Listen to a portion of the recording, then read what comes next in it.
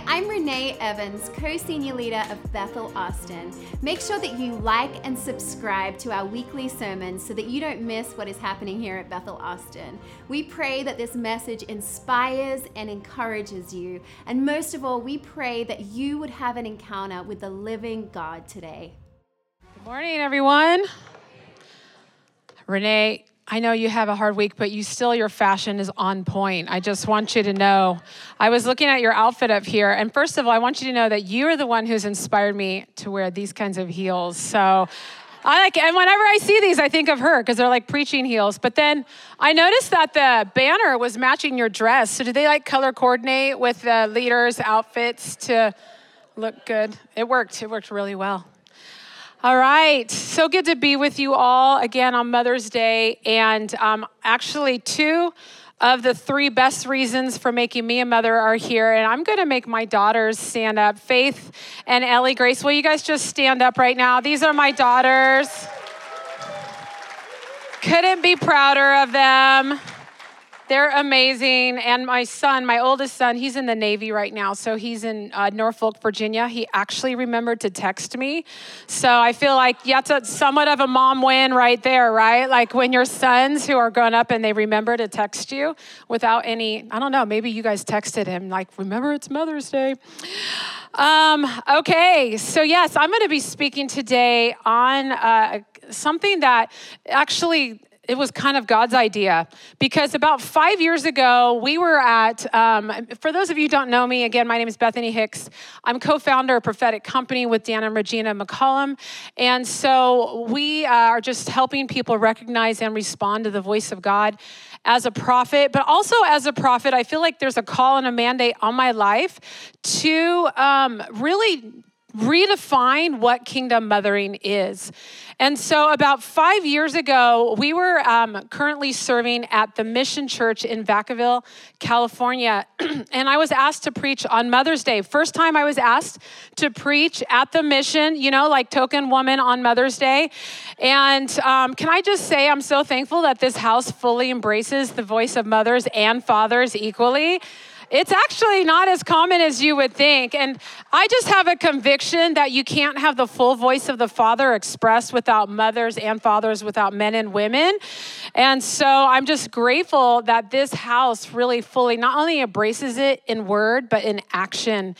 And so 5 years ago, I was asked to speak on Mother's Day and preach on that Sunday. And so it was interesting because it was Mother's Day, I was focusing on that topic. And I was processing about how I would receive these prophetic words about you're a lightning rod, you're a pioneer, you're a forerunner, you're blazing trails, and all these super powerful words that I identified with. And then I would get these words like, and you'll be known as a mother. And I would cringe inside, not because I don't love being a mother in the natural to my 3 amazing children, but I knew it was talking about something more than just biological mothering, which is awesome, but it was also talking about kingdom mothering or spiritual mothering. And in my mind, I had this idea that I would get these powerful words, but then I would get this word that honestly, to me, mothers or mothering in the church felt like a second-class citizen. It was kind of like there's a lot that I believe is embraced and celebrated as it should be about fathers and fathering. And even in the last decade, I believe the Lord has really been highlighting what fathers are, what they carry, why we need them. I love that Chris Valentin is going after this right now, the fatherlessness of the generation and raising up healthy men to be fathers. But there has been a deafening silence in the church about what a kingdom mother carries. And as a result of that Sunday, I started to ask the Lord, Lord, what is it that a mother carries that's uniquely and distinctly different than what a father carries? And so I dove into the scriptures because I needed to know for myself, God, if you're calling me a kingdom mother, then what is that? What makes a mother different than a father other than her gender? Right?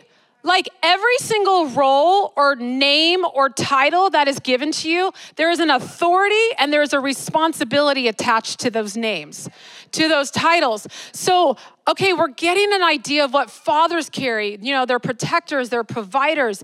They call out identity. What does a mother carry? And why do I needed to know not only for myself, but also I just needed to know so I could step into it more fully from the Lord. And so I stepped into this message, and I knew when I first preached it, I felt like the Lord gave me some keys, and I'm going to share some of those with you guys today. But I knew in the moment that I shared that message that it was bigger than just that Sunday. And I didn't know why. Some of you guys have heard this story, but I just felt like the message was different. And then 2 months later, we were at School of the Prophets. It was kind of like the second time I was there. I was part of the team with Dano and Chris Valentin, of course, co-founded School of the Prophets. So last minute, I was invited to be on a Q&A panel with Chris and Dano only. So it's just the three of us, right? Nobody knows who I am. They just know I'm a woman on the panel with these two prophetic fathers. And so they're asking these questions about the prophetic. I'm trying to hold my own a little bit. And then they did reserve this one question for me, which was, what's it like to be a woman prophet in a man's world? Which was a great question. In that moment, I knew the Lord wanted me to share just a couple highlights from this kingdom mothering message. And I felt something come on me and share it in that moment. And it was pretty crazy. Actually, when I finished, I think I ended up with something like, and women just need to own it or something. And the whole place just erupted in applause, standing ovation, really awkward. It was honestly, they just kept clapping and clapping. And I remember looking over at Chris and he's smiling at me like, I see you for the first time. Like he saw something. You know, Dan was like, mic drop. And then Chris got up and he prophesied over me. He said, you're going to write the book that redefines mothering in the kingdom of God. And I'm going to write the foreword, and I'll get Bill Johnson to write an endorsement. And he did. He totally did that. He made that happen. So that's what was produced here was this book called Own Your Assignment, which I'm gonna, again, share briefly a few keys. Now, I wanna say this because I don't want you to check out. I don't want any of the men to check out in here. And I don't want any of the women who either don't have biological children or are not married yet or are currently not or single. I don't want you to check out thinking this message is not for you, because you guys, every single son and daughter needs a mother. And you know, every one of us have women in our lives that are sisters, that are mothers, that are daughters. And so this message just shows how we can connect with one another. But again, I believe that every woman is called to this assignment of kingdom mothering. Again, whether you've had biological children or you haven't, whether you are single or whether you're married, whether you're a grandmother, whether, again, you're older and you've never had children, it doesn't matter, because I believe in this season of harvest, the billion soul harvest is coming and now is. Amen? We're gonna see it, you guys. We're starting to see this. And what's happening is all these orphans are coming into the kingdom of God. They're now called sons and daughters, but they don't know how to live as sons and daughters. They need fathers and mothers to show them who God has created them to be. This assignment is for every woman, and fathers and mothers are needed in this time as never before. Come on, you guys. How many of us know that there is an identity crisis happening today in this generation? Right? And I want to propose to you that this is a spiritual problem that needs a heavenly solution to it. Right? And we know that the enemy hates all mankind, right? The devil hates all mankind, but I would even propose that he especially hates women. You know why? It actually goes back to the Garden of Eden. After the fall, it's interesting. So after the fall of sin, Adam and Eve ate the fruit of the tree of knowledge of good and evil.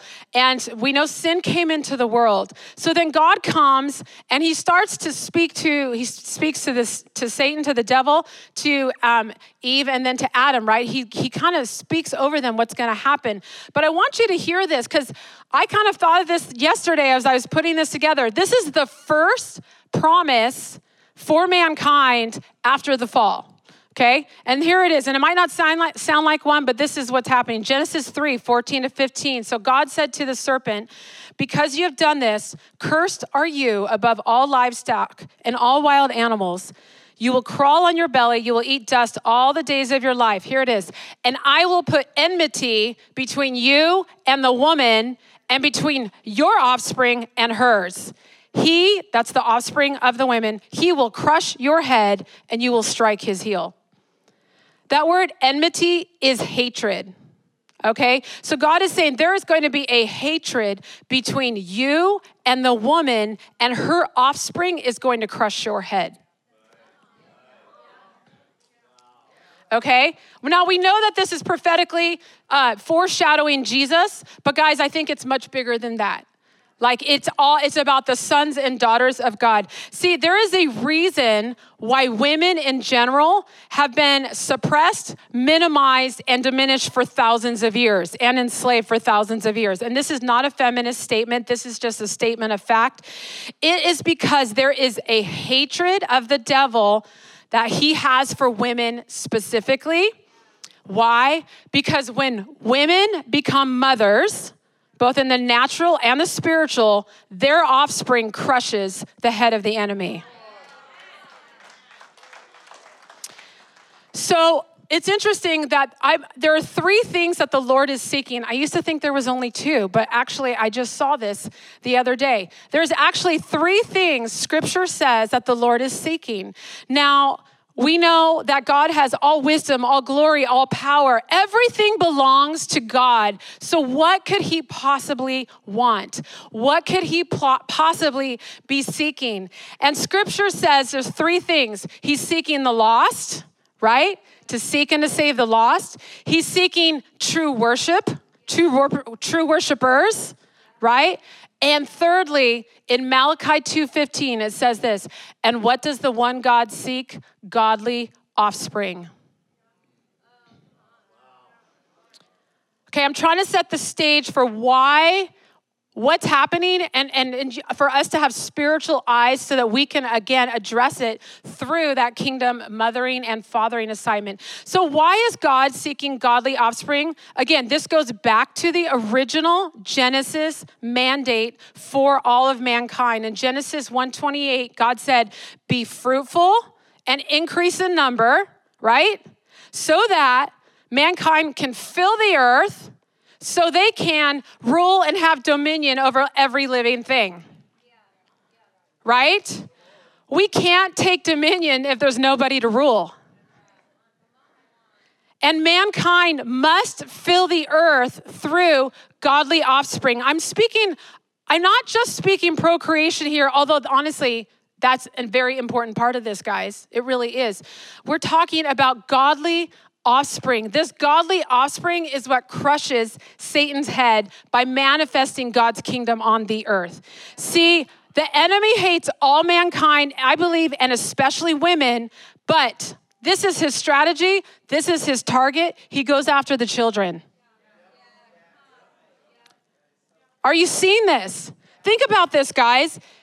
He hates women, and he especially hates her offspring because the promise is the offspring is what's going to crush his head. It's what's going to crush the works of the enemy on the earth. So he is going to do everything possible to stop offspring from coming forth.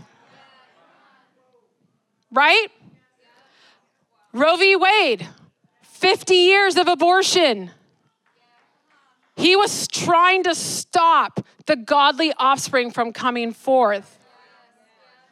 And of course, I said this last time I was here, but it was like, do you realize that the overturning of Roe v. Wade, it is not a coincidence that the rise of this gender confusion, the rise of self-mutilation, the rise of what's happening right now with children, that they're trying to mutilate their bodies, to change their bodies into something else. That's not a coincidence. He's still targeting the children. I'm so thankful that Texas just passed SB 14. I know. Yeah, Texas! Thank you, Jesus!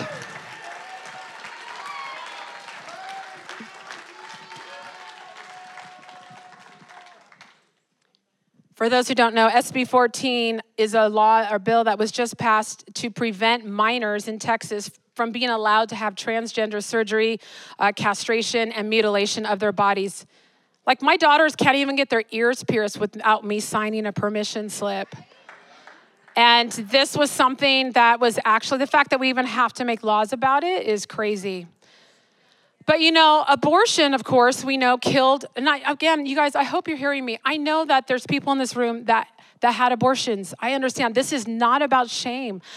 God has so much forgiveness and goodness, and he is so kind, and he's so loving. And those children are with him right now, and you will see them again. I know that, okay? I know that. But I want you to see a bigger view of what's happening right now, a spiritual view, and what I believe is one of God's heavenly solutions for this. So again, we know that abortion killed offspring before they could be born. But honestly, you guys, what's happening right now with the mutilation and the castration, it's producing the same effect.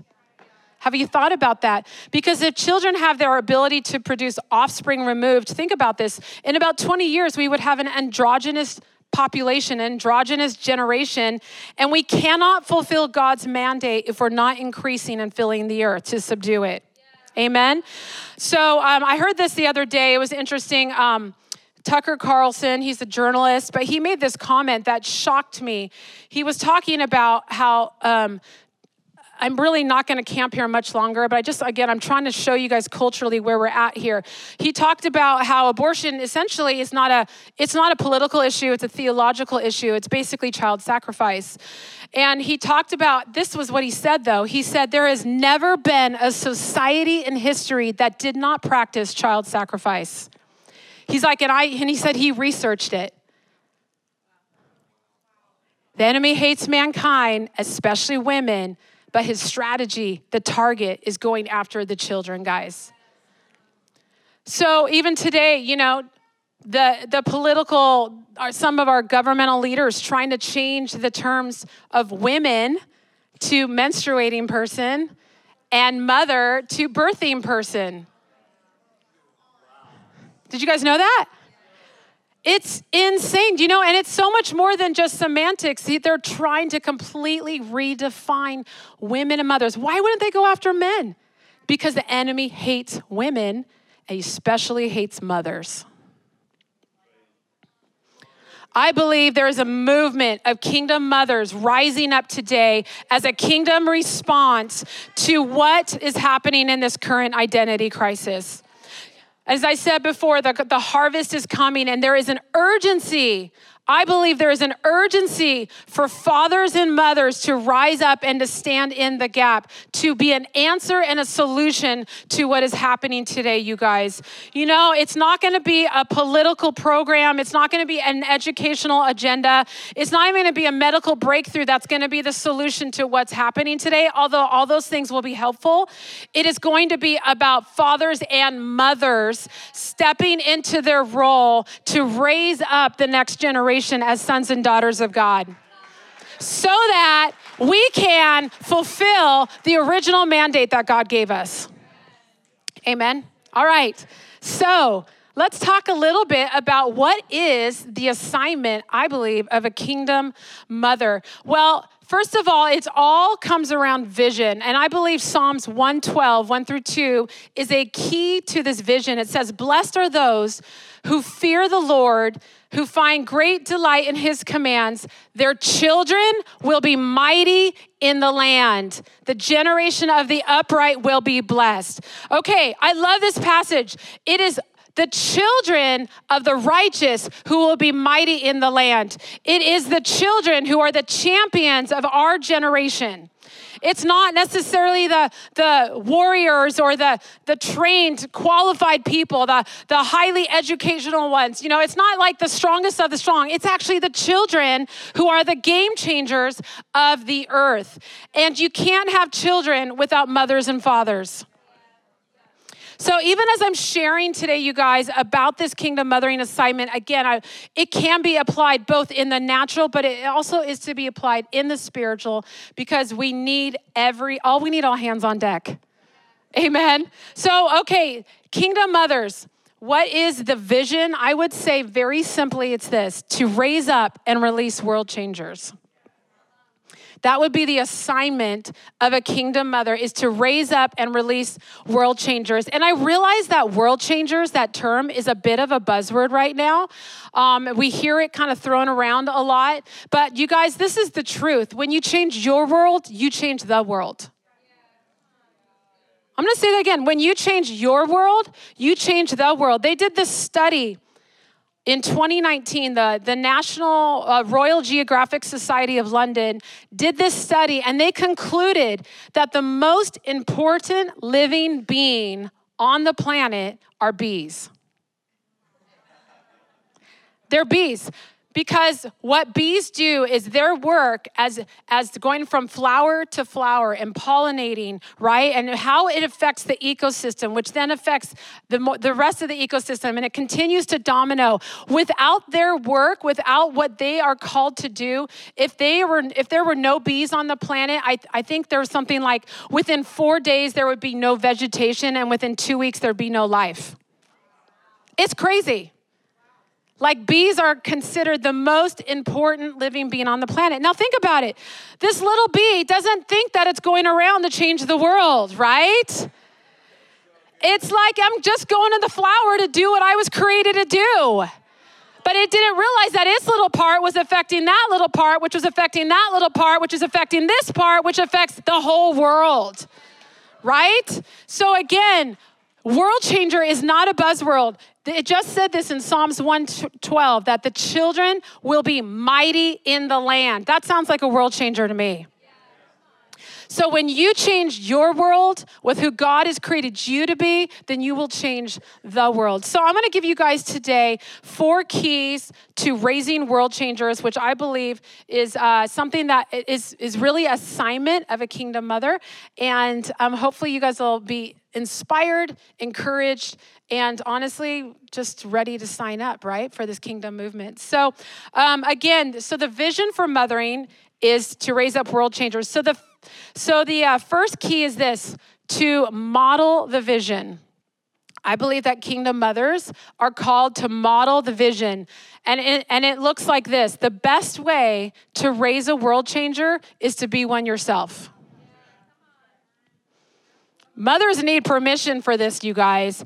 Okay, let me kind of share with you a principle in the natural realm that actually affects even the spiritual realm. So in Genesis, when God created all of creation, the trees, the animals, the plants, everything, you'll notice that as he created in Genesis 1, he said the trees and the animals produced after its own kind, right? So like produces like. If I plant an apple seed, I will get a apple tree, right? If an elephant gives birth, what is it giving birth to?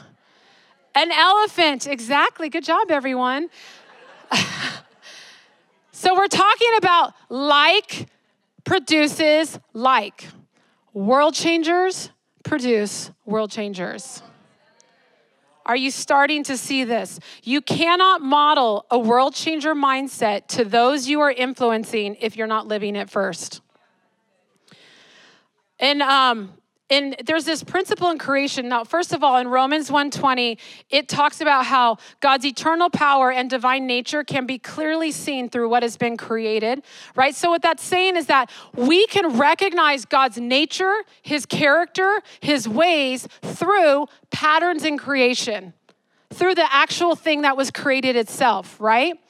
And so one of the patterns in creation, which I found fascinating, is called imprinting. Imprinting is where like a baby animal is born, and like maybe a baby duck or something like that. And within I don't know if it's hours or maybe a couple days, it will imprint or bond with a parent within that short window of time. And when it bonds, it will then be imprinted, allow that thing to shape how it becomes. Right? So a mama duck or a papa duck, they're going to show the baby duck how to be a baby duck, right? And so they even see this principle, for example, with eagles. So when eagles are born, little baby eaglets, and they're in their nest, okay? Imagine them in this big nest. When they learn how to fly, Their mothers don't kick them out of the nest, as popular to contrary belief. That's not what happens. Actually, one of the ways that eaglets learn how to fly is what will happen is their parents every day will go out and get food. And when they come back, the parents will circle and fly over the nest and just fly over the nest. And the eaglets are watching their parents soar. They're watching how they do it. They're watching how their wings are moving. And so as they're watching them, they're learning how to become what they were created to be, right? So even as mothers, we inspire others to soar by soaring the heights ourselves. We see this principle of imprinting spiritually with Timothy in 2 Timothy 1:5. Paul, his spiritual father, is speaking to Timothy, and he says this. I want you guys to catch this principle of like producing like, of this imprinting. It says this: when I call to remembrance the genuine faith that is in you, here it is, which dwelt first in your grandmother Lois and your mother Eunice, and I am persuaded is in you also. Okay, here's Lois, grandmother Lois, first of her kind, first of her generation, all right? Some of you guys are first generation believers. You guys are paving a new trail for generations to come in your family line, okay? That's what Lois did. So here's Lois, and she had a faith with the Lord, a faith for the Lord that was unshakable, and she treasured that. She was soaring with that faith with the Lord. As a result, she imprinted that faith. She reproduced that in her daughter, Eunice, right? Because it got passed down to Eunice. Eunice sees her mom. Now Eunice is like, this faith is mine. So now Eunice starts operating in that same faith for the Lord. And she's walking in that. And then it doesn't stop there, because then Eunice then imprints it or passes that down to her son, Timothy. And Timothy receives that as well. Are you guys catching this? And Timothy, of course, passes it to all of us because we have 2 books of his Bible, 2 books in the Bible, right? So do you see how this is passed down? Marie Curie, she discovered radioactivity. She was the first woman to ever win a Nobel Prize. The first person, both man or woman, to win 2 Nobel Prizes as well. But it didn't end there. Her oldest daughter, Irene, followed her example and also won a Nobel Prize in chemistry in 1935. See, I believe as mothers, we model not only what is necessary, but what is possible. World changers reproduce after their own kind. In my family, my great-grandfather was a circuit rider preacher, and so he would play his guitar and preach and go from town to town on his horse in the Midwest and just go around. He was a circuit rider preacher. And then my grandparents were all ordained ministers under Amy Semple McPherson. And so, yeah, it was so cool. And they all loved to worship. Like, they were all in music. They all were worship leaders. You know, I learned my first instrument really was tambourine with my grandma in the front row. I could play a mean tambourine right now. She was probably one of those people that as a worship director, I'd be like, could you not play on Sunday morning anymore? But so my grandparents were all worship leaders. And then my parents, I remember growing up watching my parents. My mom was the chief piano player at our church. My dad played the trumpet. Occasionally they would lead worship and stuff. But there was always like worship playing at my house. So this value for worship and worshiping the Lord was actually being passed down from generation to generation. So as a result, my parents, all 3 of their children were worship pastors, which was not planned. My brother, my sister, and I were all worship pastors for over 20 years. And it didn't stop there, you guys, because my sister, all 3 of her kids, in fact, my niece is here right now, all 3 of my sister's children are actively involved in worship and worship leading, playing drums. Are you catching this? And then for me, even in my own heart, my own children are growing in it. My daughter, Faith, is now leading worship at, she's growing and leading worship. I can't even tell you, we saw the Jesus Revolution movie, and the first thing she wanted to do was go home and worship. I'm like, yes, thank you, Jesus. Well, what's happening? They're watching They're watching their mothers and fathers and what they value, and that is what's getting imprinted onto them, and that gets passed down from generation to generation, you guys. What you model, both good and bad, will get passed on, right?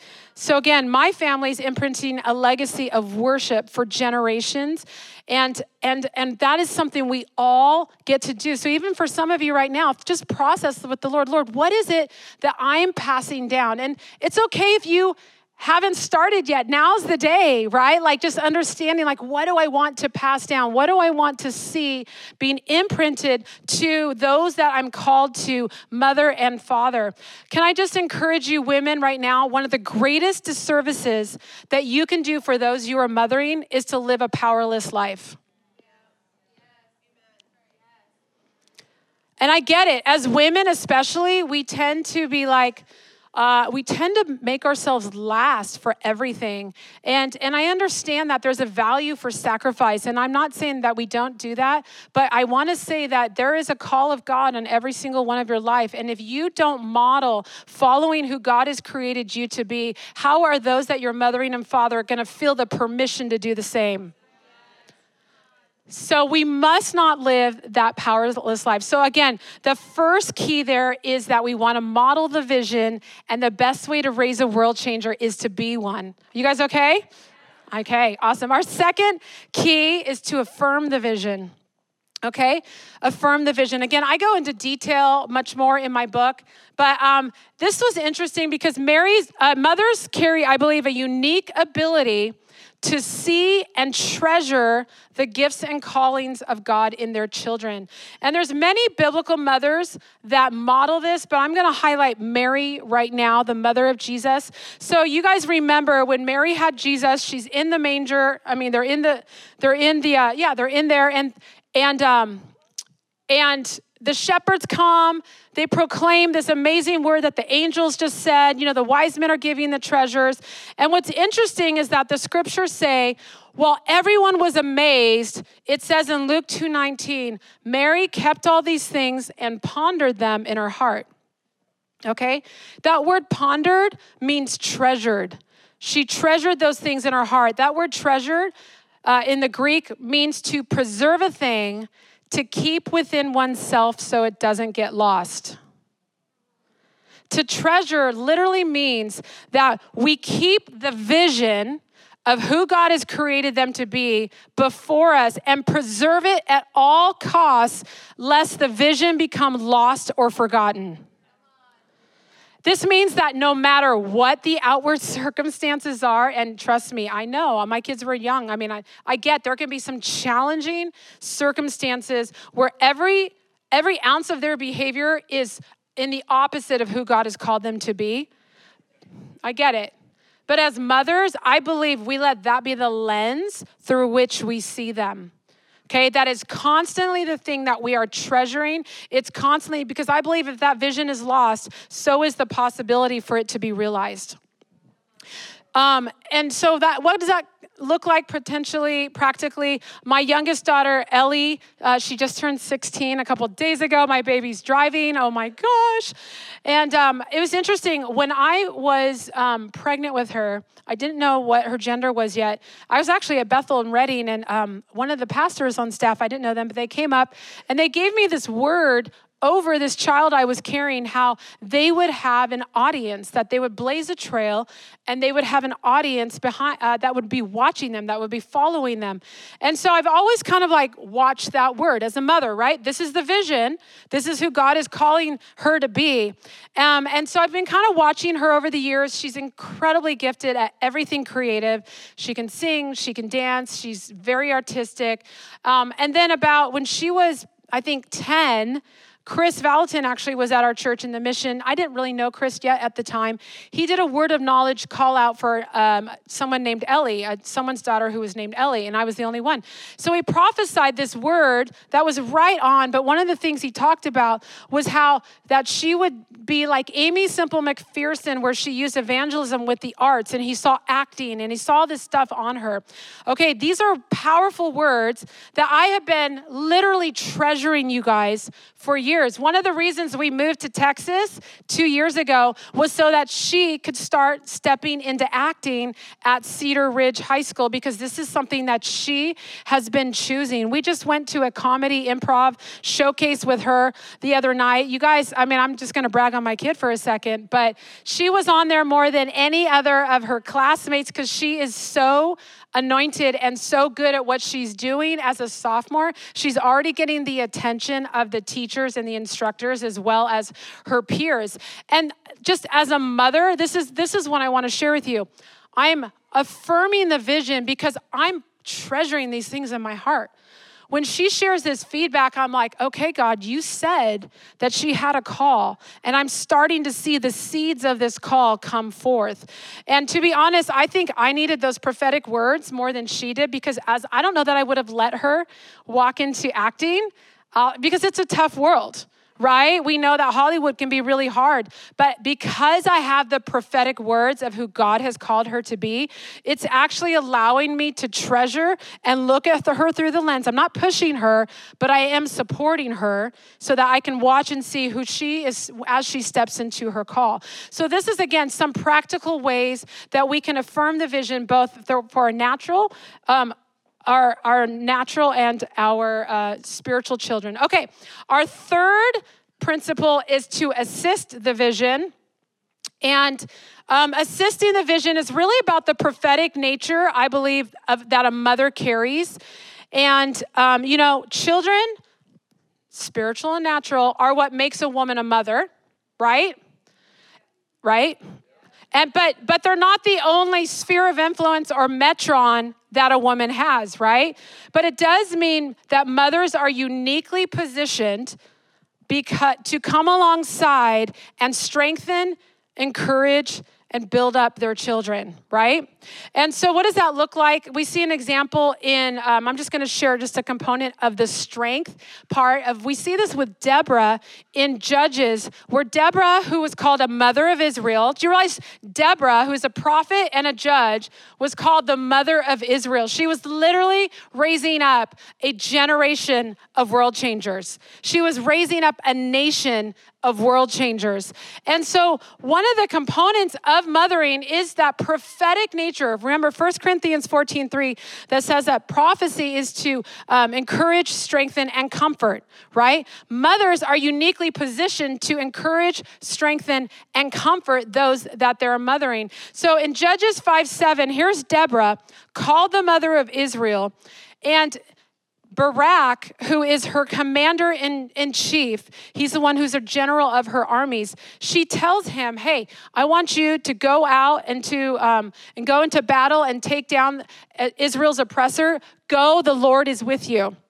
Now, this is interesting because Barak had a little bit of an issue, and we see this in Judges 4:8-9. He says this, Barak said to her, if you will go with me, I will go.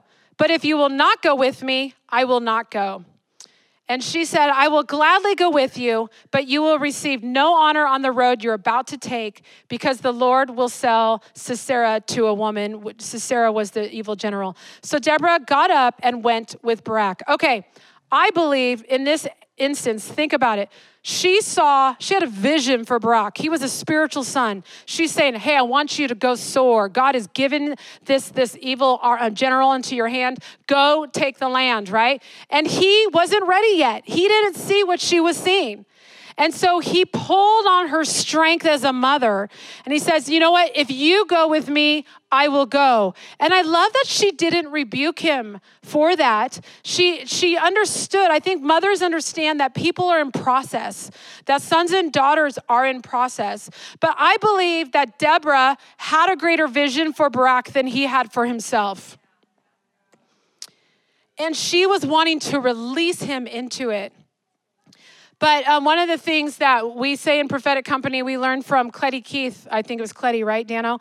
Was this, it says, don't submit yourself to a leader who doesn't have a greater vision for your life than you have. I know. So good. I believe as mothers, we need to have greater visions of those that we're called to mother our sons and daughters than even they have. And I'm not talking like like if your son's a drug dealer and you're like, oh, he's in pharmaceuticals. Like, I'm not talking about that. We're not talking like beyond what God is saying, but we know that God's thoughts are higher, more, they're greater. We can't even ask, think, or imagine, right? So mothers, I believe we need to see those that we're mothering the way God sees them, right? And honestly, sons and daughters need mothers to speak that into their life. They need their strength. My sister, I mentioned her earlier, she is also a powerful worship leader and apostolic leader in San Diego. And I remember she told me the story once where they were at like a supernatural school, something like that. Her and her son prayed for this young woman who had like a back issues, and they prayed for her and she got healed, which was awesome. And then I almost like am expecting you guys to clap because this place just celebrates like healing all the time. It's so cool. I was like waiting for it. I know you guys are no, you didn't have to. I know that sounded like I wanted you to now. It was okay. I just love how you guys celebrate healings and what God does. I love that. So anyways, so this young woman gets healed. And then then she shares with my sister, she's like, I've always wanted to like pray for people and get healed. Like I have words about praying for other people and that they would get healed. So my sister, being the kingdom mother she is, she's like, you know what? Come back tonight. We're going to call people forward and you're going to pray and heal people tonight, And so later that evening, this woman comes up and then my sister makes this announcement like, hey, this young woman got healed today from her back issues and she's going to pray for you. If anybody here, the testimony of Jesus is the spirit of prophecy. If anyone here has back issues, why don't you come forward and she's going to pray for you and you're going to get healed. So all these people come up and they like line up in front of this lady, right? And so this young woman goes to the first person and she puts her hands and she's praying for their healing, okay? As she's doing that, my sister behind her has her hand like right in her lower back and she's just praying and releasing her strength as a mother over her until that woman gets prayed for and healed. And then they go to the next person and the next person. Are you catching this? She was releasing her strength as a mother so that the battle could be won for this young woman. Mothers remind children of who they are. They persuade them. They remind them. That's another translation of comfort, is not just to comfort and nurture, but also to remind or persuade someone. So I believe mothers remind them of who they are. I remember when my son was younger, and again, I'm using some of my natural examples, but I have a lot of examples spiritually as well with people that I've mothered in the kingdom. But my son, when he was younger, his name is Ethan, and his name means strong and steadfast. And when he was wanting to join the Navy, which kind of took me by surprise, when he was about to graduate high school, and he met a recruiter, and he's talking about the Navy, and I just, there's no military people in my family. I just didn't know. I just wanted my boy to be safe, honestly. And so I remember dialoguing with the Lord about this, and the Lord reminded me, he's like, you know what? What did you say to your son when he was little? And I remembered when he was younger, he would kind of wrestle too aggressively with his younger sisters. And I would pull him aside. I'd remind him of who he was. His name is Ethan. It means strong and steadfast. I'd say, hey, buddy, God didn't make you strong to be a bully. He made you strong to be a defender of the defenseless. So I would remind him, when the Lord reminded me of what I used to remind my son of, it gave me great peace to know, wow, my son is stepping into the Navy, which of course is the defender of the defenseless. So I knew that was part of my son's call. But this is part of what we do as kingdom mothers, is we remind and persuade our children of who God calls them to be. So we model the vision, we affirm the vision, we assist the vision, and finally, one of my favorites, we accelerate the vision. Kingdom mothers accelerate the vision. I believe mothers are often a catalyst for acceleration of destiny. Okay, again, I'm going to go back to Mary. which is one of the best examples of this. And we see this in John chapter 2. It's just setting the stage. It's that wedding, right? Where they're at the wedding and they run out of wine. And so she turns to Jesus and she has this exchange with Jesus. I want you guys to hear this. In John chapter 2, it says, the third day, a wedding took place in Galilee. Jesus' mother was there, and Jesus and his disciples had also been invited to the wedding. When the wine was gone, Jesus' mother said to him, they have no more wine. It's like she knew what she was asking. And Jesus did too, because he's like, woman, why do you involve me? He's like, and this is the thing, he said, my hour has not yet come. And then his mother said to the servants, do whatever he tells you. Okay, I love this exchange. It's like, son, they have no more wine. Like, I want you to do something here, because I believe as a mother, she saw him privately. Think about this, guys. She's been treasuring words about Jesus from the time of conception. She's been treasuring, she's been watching him, she's affirming, she's assisting, she's seen him grow up into the man of God, not to God himself, right? And to be who he's created to be. And in this moment, she's like, can you turn water to wine? And Jesus is like, my time is not yet come. And it's almost like she didn't even hear him say that, because she's like, she turns to the servants like, oh, just do whatever he says, And I love this because, do you realize that Jesus did? He turned the water into wine. Mary accelerated the destiny of Jesus. He said, my hour has not yet come, but there's something about a mother before the heart of the Father that pulled Jesus' ministry into the now. And it was his mother that released him into public ministry.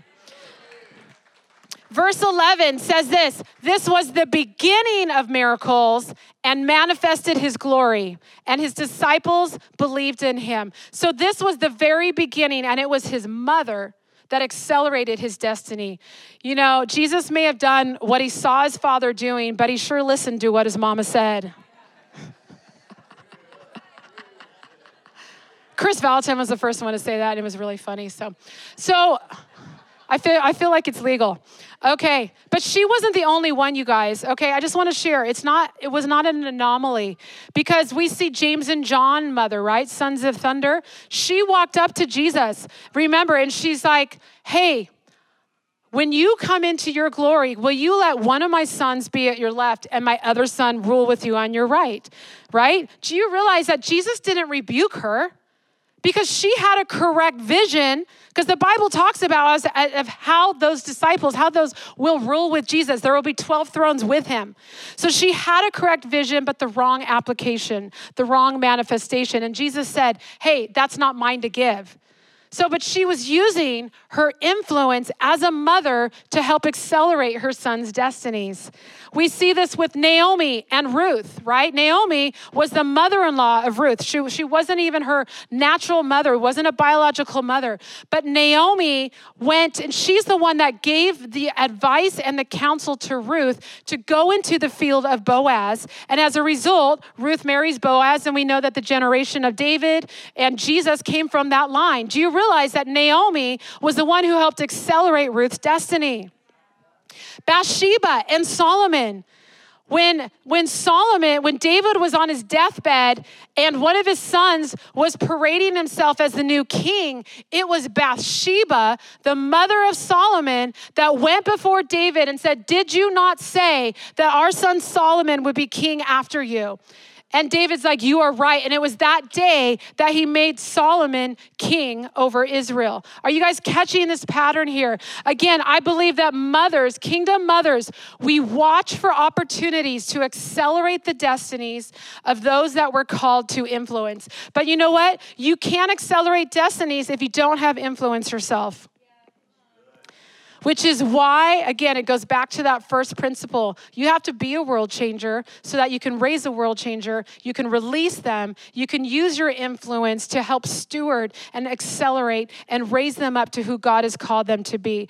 And so you guys, today, just as we close, because I know it's Mother's Day, I just want to encourage you guys, in this season as never before, there is an urgency for women and mothers to arise to their place next to the fathers in the harvest. Do you guys believe this? And again, as I said earlier, what's happening today will not be fixed by government programs, educational systems, or medical breakthroughs. God's solution is for the hearts of mothers and fathers to be turned to their children and the children to be receiving from mothers and fathers. Do you realize that was the very last verse of the Old Testament before 400 years of silence? He said that that Elijah would come, the prophet would come, and he would turn the hearts of the fathers and mothers to their children and their children to their fathers and mothers. Otherwise, the destruction would come. Guys, I feel like destruction is coming. And as a result, it's because of the breakup of the lack of us owning our assignment as fathers and mothers. But today is the day that can all change. Today is the day when we can start shifting into owning this and again, start releasing and raising up those God has called us to. So just two calls in my heart. Let's stand really quick. I'm just going to just pray two things over you guys before we close. Our first is this. I just want to release, for those of you who did not have either a mother or you didn't have a good experience with a mother, I just want to release a mother's blessing over you today. I just feel as an apostolic mother, I want to release that over you.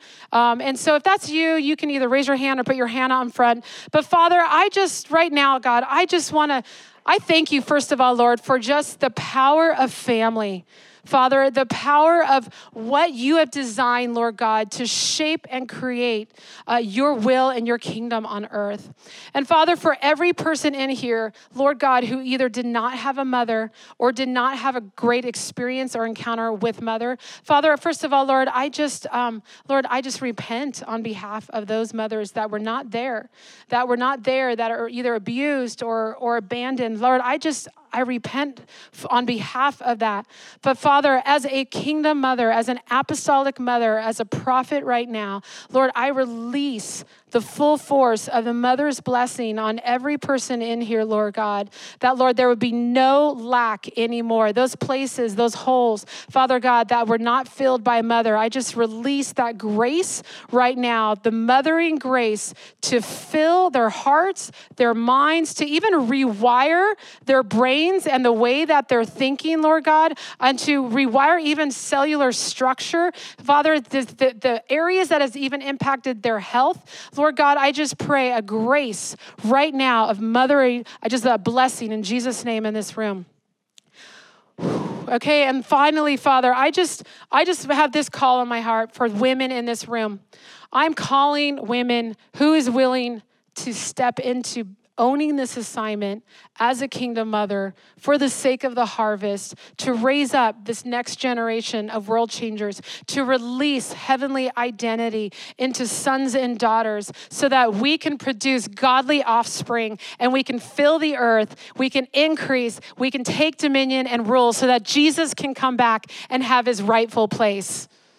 So if that's you, I want you to raise your hand and say, I am a woman I'm willing to own. I'm willing to say yes to taking the ownership of mothering world changers, both my own natural children, but it doesn't have to be. It can be those around you. And Father, I just thank you right now for every woman in this room, Lord God, that is stepping into the courage that it takes. You do not have to be qualified. You just need to bring your yes.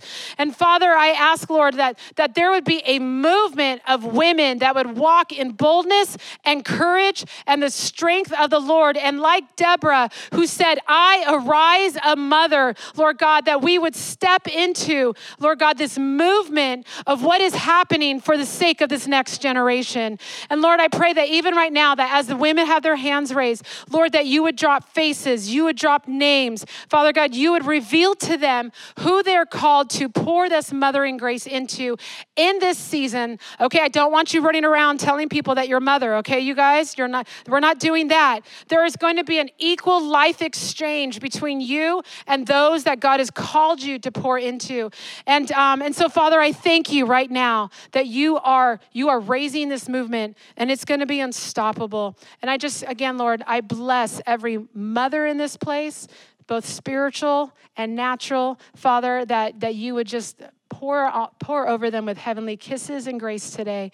And Lord, we just pray, Lord, that we will be, this family, fathers and mothers, we will turn the tide of this identity crisis in this generation. Father, that we would speak life, Father, to every son and daughter who is so confused, Lord God, that they would come alive to the voice of their heavenly Father, Lord God, so that we can bring your kingdom on earth. In Jesus' name, amen. Amen. Thanks, guys.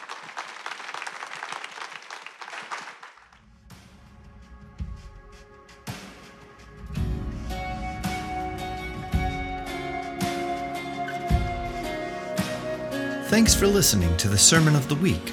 For more information about this podcast and other resources, please visit bethelatx.com.